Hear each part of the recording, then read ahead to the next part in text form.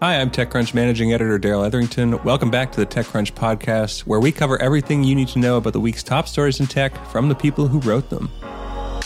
But before we talk to our TechCrunch writers, here's what else is going on in tech news this week. There's a proposed bipartisan U.S. crypto bill that could be a sigh of relief for the industry.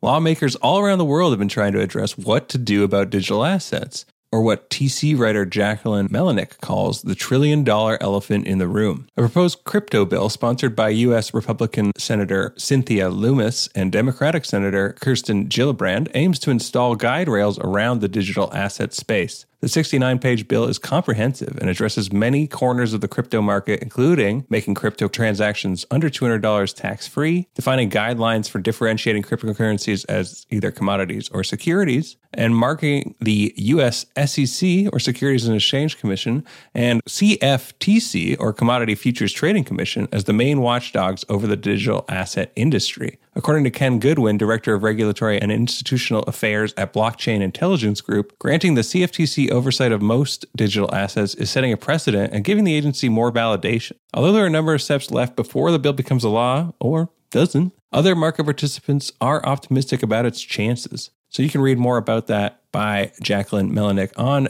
TechCrunch Plus and use code TCPodcast, all one word, for 20% off a subscription there.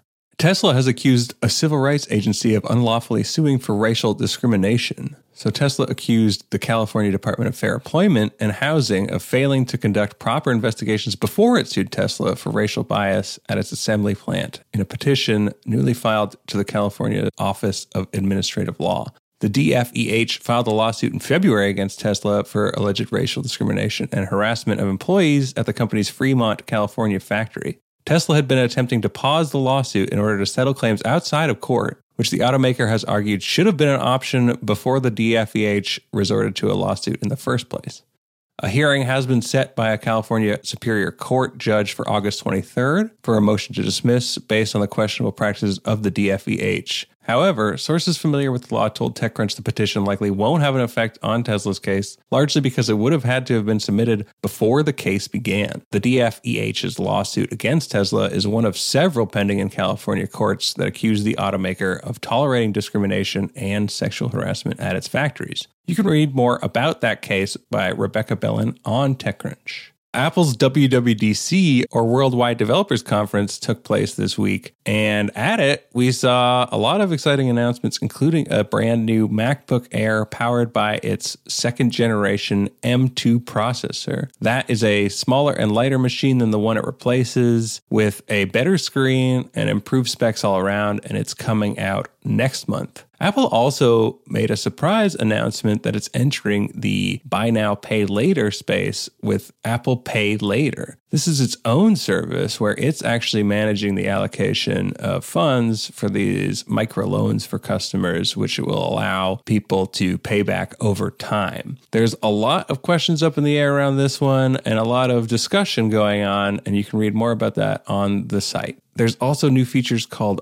Undo for iMessage and Mail. That's right. These things that people have been asking for essentially since these services were offered are arriving in iOS 16 and the next version of macOS. Now, they'll be timed just like they are currently for Gmail, but still, it's a big improvement. Something that happened this week that was big Apple news that didn't actually come out at WWDC was that researchers at MIT discovered a vulnerability in the M1 processor architecture that is not patchable that would allow attackers to exploit impacted machines. Now, this is a pretty deep exploit, so you really have to already be quite exposed in order for hackers to take advantage of it. But still, it's a major story, and you can read more about it on the site from Carly Page. Another thing that came up at WWDC was improvements to Apple's continuity features, which connect experiences across their ecosystem of devices. And we actually have an interview this week coming up on the show with Kurt Knight from Apple to talk all about that. But if you want to hear more about WWDC and learn everything that was announced there, you can go check out all the coverage on TechCrunch. There's tons of it. And Greg Komparek has a roundup that helpfully links out to all the coverage in one central place. This week, we talked to Kurt Knight from Apple about some exciting announcements from WWDC, And also Lucas Matney about why a former OpenSea exec's arrest has the crypto world on edge. So let's get into it all. First, we've got something a bit different for you because this week we're talking to someone who doesn't work at TechCrunch. We're joined by Kurt Knight, Senior Director of Platform Product Marketing at Apple, who's going to talk to us about some exciting features that were announced at the Worldwide Developer Conference, WWDC, this week. Hi, Kurt. Thanks for joining us, especially during WWDC, which is no doubt busy for you. Oh, well, it is busy, but it is an incredibly exciting week for us. It's been great to have developers here on campus. I couldn't be more excited. Awesome. All right. So just to get us started, I know, what are some of the things, I guess, that you're most excited about that happened at this event, or what are you most excited to talk about with TechCrunch's listeners? Well, it has been some huge releases across the board for all of our platforms. But I think one of the things we wanted to go a little bit deeper on today was continuity. Right. We had a couple of big releases with bringing handoff support in FaceTime and continuity camera. And this is really just a continuation of support that we've been doing over the years. Right. Yeah. Definitely product continuity going on as well there. You talked about this quite a bit too, I think, when you made the transition. So I am curious about kind of the history. I know it happened way before the transition to your own processors, your own M series processors. But has that made it easier? Or, were you always thinking this way? Or can you give us a little bit of the thinking behind the scenes from Apple about how they approach or how you approach continuity and how that's evolved over the years? Yeah, well, I guess let me answer that in a couple different ways. So first, continuity as a term was first introduced, that's 2014 when we introduced Yosemite on the Mac side and iOS 8 on the iPhone side. And so that was with a suite of features. That was with handoff, with instant hotspot, SMS support, so you could be sending and receiving SMS messages on your Mac as well as making and receiving phone calls on your Mac. So that was the first time we used the continuity term, but really the thought process goes much earlier than that. That's really where we were really coming from a user-centric approach and thinking about the entire ecosystem and not just thinking about a single product line and what do we do for the Mac, but the customer journey, right? And so that goes back to when we introduced the iPod, the iPhone, the iPad, right? None of those were created as standalone business units. Yeah, and I think that's an interesting point that maybe gets lost sometimes because people talk a lot about like Apple, and their approach to pairing hardware and software, right? Like one of the few companies that has that tight integration there. But yeah, you've also always had this tight integration, I guess, across the product lines too. And that is so in our DNA. It is something that just comes so naturally to us. I mean, it goes to how the company is structured, where, at the very top, we're structured to think about, we have a product group that thinks across the entire company. I can walk 100 feet across my business plate and talk to every product manager that hits the entire spectrum of the business and get amazing insights and think about how our different products impact customers in a different way and how we can do the right thing for customers. Wow, that's great. And especially in a company that is known for also having so much secrecy around individual product development, but you still are able to work that collaboratively across. No, it's very much, Apple Park is great for that, for enabling that type of collaboration. Yeah, for sure. So can you talk about, you mentioned some features there just in passing. It kind of was eye-opening to me because I think I use these features all the time. And I kind of don't even think about them. I guess it's not for customers to necessarily think about them as continuity things. They're just like, this is default. This is part of the experience, right? Like even receiving text message on my Mac, that just is so natural to me now. And it's weird to think about that not being there. But how do you kind of decide what comes next when you're looking at where to expand continuity features? And before I go into the prioritization point, I think that point that you made of it feeling natural is such an observant point, because I think that viewpoint depends on where you are. That what can feel natural for someone who's gotten used to it, that we see people who come into the ecosystem and are blown away. Right? Yeah. This idea that, oh yeah, of course, if I'm on my phone, I see a great article, I could just copy that text, walk over to my Mac where I'm working on a document and paste that text into my document. Of course, it just works that way. And that may seem obvious to someone who's used to being in the ecosystem, but if you're not, you hit like, what in the world just happened? And it's I do have that incredible. experience occasionally when I dabble in other ecosystems. That's true, right? And so I think that's the benefit of this thinking of let's not narrowly think about products. Let's think about the entire customer journey and what they're trying to accomplish, right? And how can we make them more productive? How can we make them happier, right? And that's why I think we have such amazing customer satisfaction rates. Yeah, for sure. And that leads into then how you decide what comes next, I suppose, if you're just kind of paying attention to where customer behavior is going or anticipating customer needs. Yeah, exactly. And I think it really is about where the customer is in that moment. And, how can we be making them more productive? And if you think of what has been the customer experience over the last couple of years and all of the different changing ways that people are trying to get work done, working from home, working on the walk, if you try to walk the dog in between business meetings, these features that we introduced this year of FaceTime handoff and continuity camera just make an incredible amount of sense. Yeah, for sure. And I do want to dive a bit deeper into those. And, the one, I suppose they both, make a lot of sense now that you bring up sort of the shift to hybrid work environments. But were these, how deep is the queue, I guess? Are you kind of like elevating stuff to the top that you've always been wanting to work on? Or is it truly a product of like, oh, you know what? Like people really like using their iPhones to communicate with people. Why don't we combine the two? Because they're now at their desks and at their computers a lot more. Yeah, I don't think there's a hard and fast rule to that. There's always a long list of things we want to do. We're not worried about running out of amazing ideas. We have so many things that we can't wait to get to. And so every year it is a hard challenge of figuring out, hey, which ones are we going to tackle this year? And sometimes some things just feel so obvious that, well, okay, clearly this is what we have to tackle. This year. And sometimes there's things that are technically really challenging and that we work on it year after year, and it's not until the stars align and it's the right moment of having the right technology that we're finally able to bring it out to the world. And so I do think different things are in different places. I think with FaceTime handoff, continuity camera, like this is, I think, things where this is really just the right moment for those technologies. Yeah, and does the platform transition help with that at all? Or is that, like with these specific features, does it make it easier to do that kind of thing now that you're sharing kind of a similar processor architecture? Having the common architecture definitely helps. One of the benefits of being able to work with the chip team and having that common architecture is that you have a team that's actually building to our needs. Right. And that's where things like the neural engine comes from. They understand our roadmap of what we're doing in terms of on-device intelligence and understanding our concerns about privacy and why we don't want to be sending all of your data out to the cloud to be doing intensive processing, but instead want to be taking advantage of amazing local processing to be doing all of that thinking and how that can actually give us benefits in terms of performance simultaneously. And so they can understand that roadmap and then build hardware tailored design for what we want to be building. So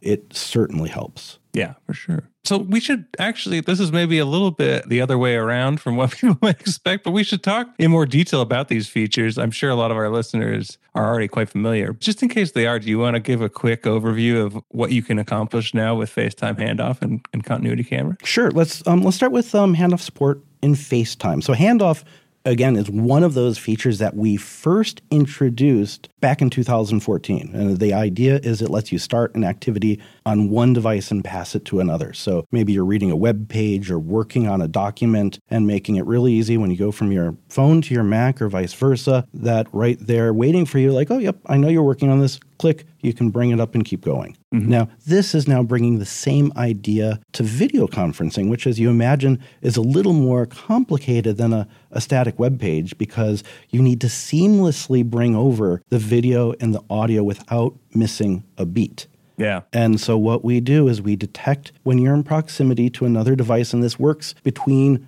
iPhone, iPad, and Mac in any combination, in any direction between them. And when you move in proximity of one of those devices, we'll put a little notification on that device's display asking if you'd like to move over. So maybe you've been working on your Mac and it's time you want to go and take that call on the road as you go for a walk and stretch your legs for a while. You can pick up your phone, transfer the call over there, and we automatically move the audio over as well, including if you've got, say, AirPods in, the audio will switch over the AirPods as well at the same time. And so that is the handoff feature. Yeah, that sounds excellent. You brought up a working paradigm that I had never really conceived of before, but now I feel like I will take advantage of, which is if I'm in a particularly long meeting, maybe I'll just take that meeting on the road once it gets or the other way around, right? You get the call while you're out and you've been talking, and you get back to your house and you want to move to the big screen on your Mac, pull up some documents and really take advantage of the full processing power and the big display on your Mac. It works that way as well. Whatever sort of direction makes sense for the environment that you're in. Excellent. All right. And then a continuity camera. This one definitely very talked about in my TweetDeck columns that I've seen so far. Yeah, it's good to hear. Yeah, it was one of the stars of WWDC. We've heard a lot of positive reaction to it. And the basic feature is its ability to use your iPhone as a webcam for your Mac. Right. And this is really powerful because, maybe you've got an older Mac, maybe you're using a Mac Mini or an external display that doesn't have a camera. You get to take advantage of your iPhone with all of its great optics as your webcam. Mm-hmm. And in addition to, all of the great optics, it brings a suite of new features that you didn't have available to you before. Yeah. And it works wirelessly, which is pretty awesome. Yeah, totally wirelessly. You can plug into optionally too if you want, right? Absolutely. Which if you're using it, like I'm using this not surprisingly, as an Apple person, I happen to have more than one phone, so I'm using it all the time. And so just to keep it on power, I keep it plugged in. So yeah, absolutely, you can plug it in if you want to. Yeah, and I think it's funny when I do video conferences now, which is all the time, people are always like, oh, you have great video quality. What are you using? And I'm like, well, I'll tell you, but the total cost of the setup is probably $3,000. Wow.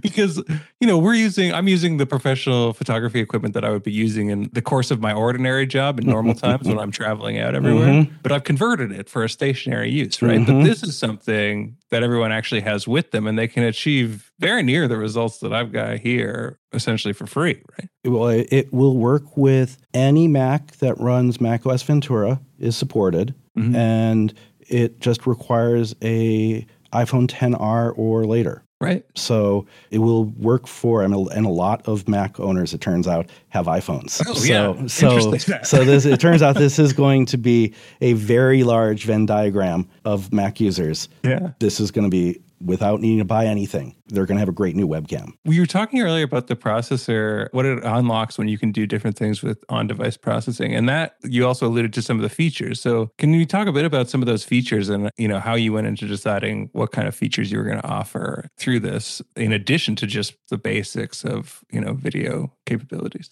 Yeah, well, there's 4 different features. Some were previously available in other contexts, and some which are completely brand new. So first, there's Center Stage, which we have an iPad. It's on the Apple Studio display as well.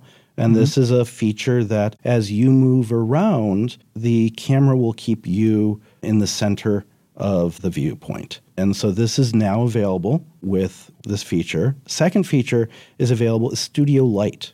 So what this does is it dims the background, it illuminates your face. It's basically like a virtual ring light. And it's great if you are in contrasty environments, like if you have a window behind you or something like that. Yeah, that's terrific. I mean, again, an audience can't see because it's audio podcast, but I've got giant fill lights here, which is not something most people have with them, just convenient to hand. And even if you could, many people might not want their room filled with giant fill lights, and they might not want lights shining on them through video conferences all day long. And so I think being able to use the sort of processing on an iPhone to be able to do that and have a great picture without having to have all that equipment is something that our customers might really appreciate. Yeah. And one thing that during the stream when they were presenting this feature that really blew me away, and I was honestly not expecting it at all, was the desk view portion.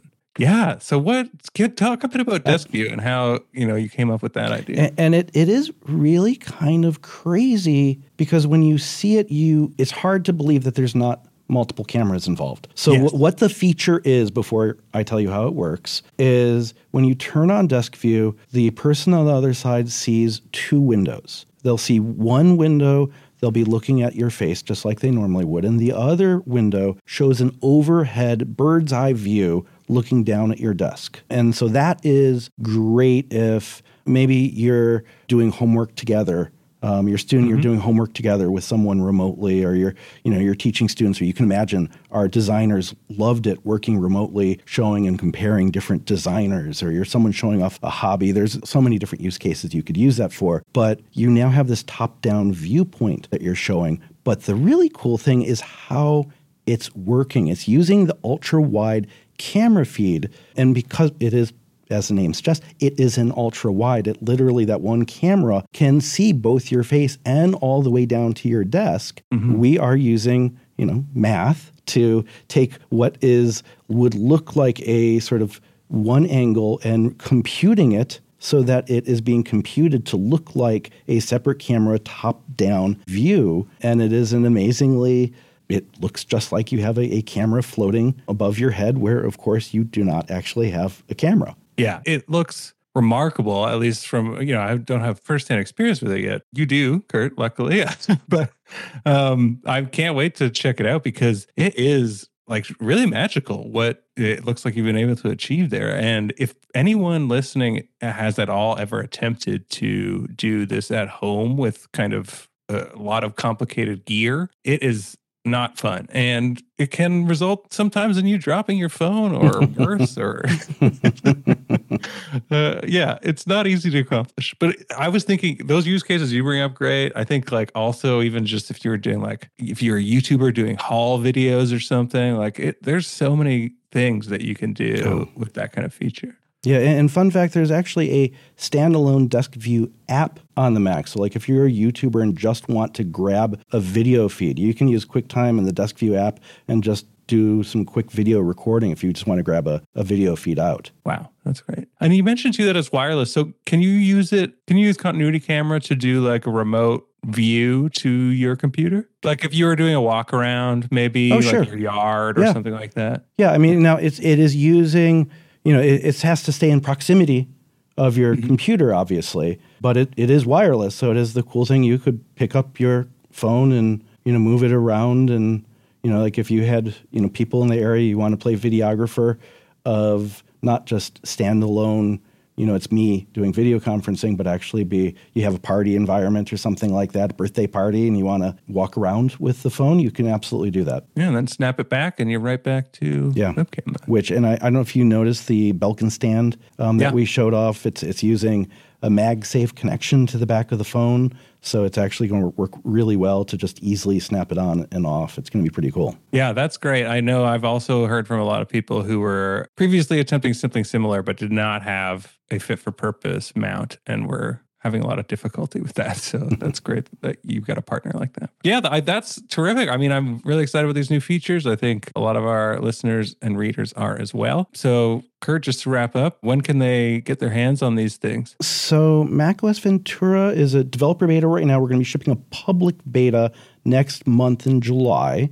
So if you're adventurous and want to try out a developer beta, you can then. But for most people, the right time will be when we ship the final release this fall. Right on. Okay, yeah. A lot of our audience are developers too, and they probably want to tinker with some of these new toys that you've put out there. So yeah, that's great. Lots to look forward to this summer and also this fall. Thanks very much, Kurt. Well, thank you. Thank you, Daryl. Next, we'll talk to Lucas Matney, who hosts the other TechCrunch podcast, Chain Reaction, along with Anita Ramaswamy, and they both write the corresponding newsletter, which is what we'll be talking to him about today. Hey, Lucas. So, big crypto news this week, right?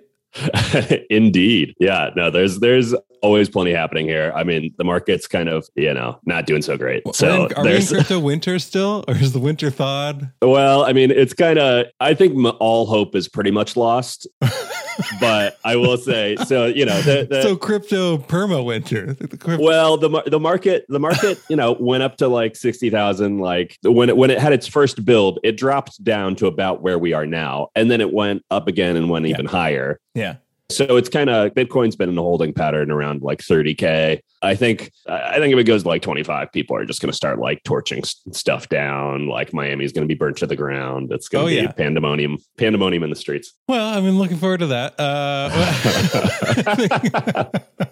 So we didn't have you on just to give us the rundown of the crypto world, though I do personally appreciate that quite a bit. But we wanted to talk about the big arrest that happened. The arrest heard around the crypto world, as titled by yourself and Anita. And I understand this happened while you're actually recording the TechCrunch podcast that takes crypto as its focus, Chain Reaction. Yes, shameless plug, Chain Reaction, which comes out noon PT on Thursdays. Yes, we're recording it, and this news dropped during it. And like, there's so many different facets of crypto, but like ultimately, I geek out the hardest about NFT stuff. Yeah. So anytime any news comes out there, I'm just like, I live for the drama. And this is a very dramatic incident. So basically, OpenSea, massive crypto startup. It's worth $13.3 billion. Huge. Yes, which is, it doesn't mean as much to be a unicorn these days, but to be worth more than 10 billion still has a certain to be a 13 glimmer. Unicorn is still something. Yeah. Yes, exactly. So huge company.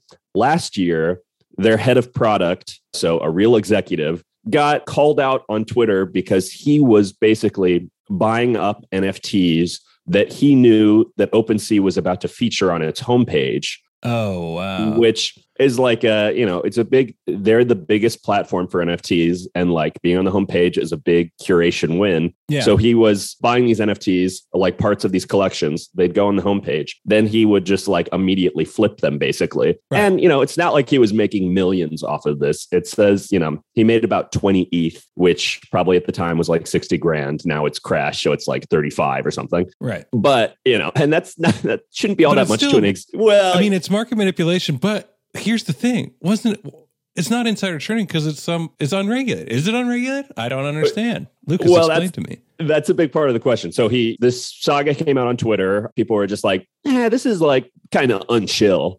And then he got fired. And then fast forward about a year, and I guess not less than that, like, 9 months or something. And he just got arrested by the DOJ, and he's been charged with insider trading, basically, fraud, all these things tied to NFTs. People in crypto kind of mostly care about themselves, so they didn't really give a shit about this guy getting arrested, but they did care about why he was arrested. Yes. Because they specifically said insider trading in this, which insider trading denotes that you are trading licensed securities. It applies to securities, right? Right, which NFTs have not been designated as. Like, a lot of people are like, they're commodities or they're just something else entirely. But basically, your feeble laws don't apply to them. Yeah.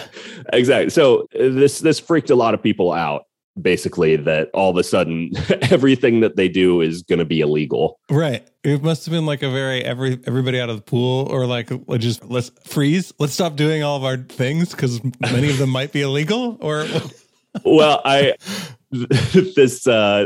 posted this great meme in my story, which was Kevin from The Office, where he was like, I had, and then it had, superimposed, I had Nate explain to me 3 times what he did that got him arrested, because it sounds an awful lot like what I do here every day.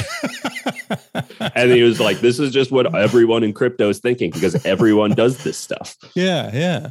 So do we know yet, what is the basis for treating it as a security? Is it kind of like, well, they're behaving as securities, therefore we're treating, because they haven't been like ruled or legislated as securities so far, have they? Yeah. So, I mean, they left it very unclear in the story, or like in the press release announcing it. So basically, they said they didn't necessarily frame it exactly like insider tradings, but they said he was charged with wire fraud and money laundering in connection with a scheme to commit insider trading.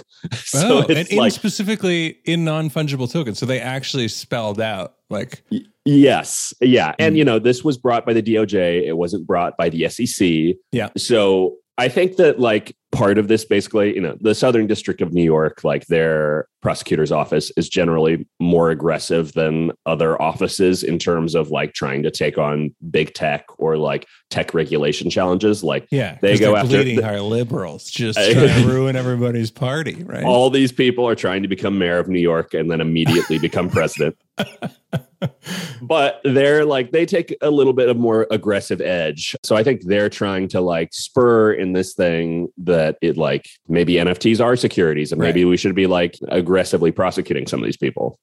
Yeah, it sounds like they're maybe trying to end around some of the legislation. And then it sounds like also they're sort of putting a stake in the ground of like, well, it doesn't really matter because there's money involved and there's fraud happening is their other main sort of supposition, I think, right? Yes. This has been a situation where I don't know, they could have done a lot of things here, but I think like people were saying that OpenSea pretty much needed to sue this guy or something just because it was such a shitty situation. Right. It really hurt. I mean, I would imagine it hurt their reputation, right? Like, it's not like OpenSea can escape scot-free when someone on their team is doing this. So you would like them to implement some kind of punitive action, but beyond just the firing, or no, is it fine? Yeah. So, I mean, like OpenSea, it's not, people have negative connotations of NFTs as scammy things. So in this situation, like it's something like protecting their reputation as a platform that NFT users can trust, but also for people who don't really know what NFTs are, aside from like, you know, scams that are being sent out there. This is like kind of like reputational in terms of like the total addressable market for them to reach. Yeah. I mean, at what point do NFTs reach a point where it's like, well, we got to rebrand them or try to introduce ones that are like, these are the good NFTs, or are you already seeing that out there? I don't know. Like these things came out of nowhere and then all of a sudden they were trading billions of volume every month and like have continued to do so. Like people are calling them like digital collectibles. People are calling them like all these other like patently better branded things. It'll probably take Apple coming in with like some if Apple does it, my goodness. I mean, talk about no one's ever mentioned it. I think, has Tim Cook ever mentioned it? Has the word NFT ever come out of his mouth before? I think he's mentioned like crypto a couple times, but I don't think NFTs ever touched his lips. Yeah, I don't think so either. And I would be very surprised if it does anytime in the near future. I don't know. I have thoughts, but okay, well, we could get into that too. It's WWDC week, but maybe best saved for another occasion. I won't plunge head first there. Okay, so what are the stakes here? Like, well, first of all, do you think there's any chance that that this prosecution goes through all the way to the end and like he's actually convicted of something? And then if he is, does that then have implications for NFTs and their recognition as securities? I mean, unfortunately, I think this guy like already like pretty much copped to having done this, which generally isn't the best. Because he was kind of like, well, it's fine. It's fine. It's kind of fine, right? Well, so there's a whole other angle of this, which I'll touch on briefly, which is that like this guy was like not just some random executive. He was the only executive who ever communicated what OpenSea was doing to the public. Everybody who was like an NFT person knew this guy. Yeah. And so they were like, like, should we cancel this guy just for committing some light fraud? Like he's been actually really helpful in talking to us and like communicating what I guess it seems like OpenSea doesn't communicate their like product plan super openly. So and people have complained like since this guy got fired that they really haven't. They've clammed up. Yeah, exactly. So yeah, people are just like, it wasn't really great what he did, but like maybe forgive and forget. Yeah, exactly. So, okay, maybe he has, like, they have a lot of evidence to use against him, but assuming the judge buys that there's any malfeasance at all, right? Like, I think it's like an element of this strikes me as kind of stunt prosecution or what is known as like trial balloon, right?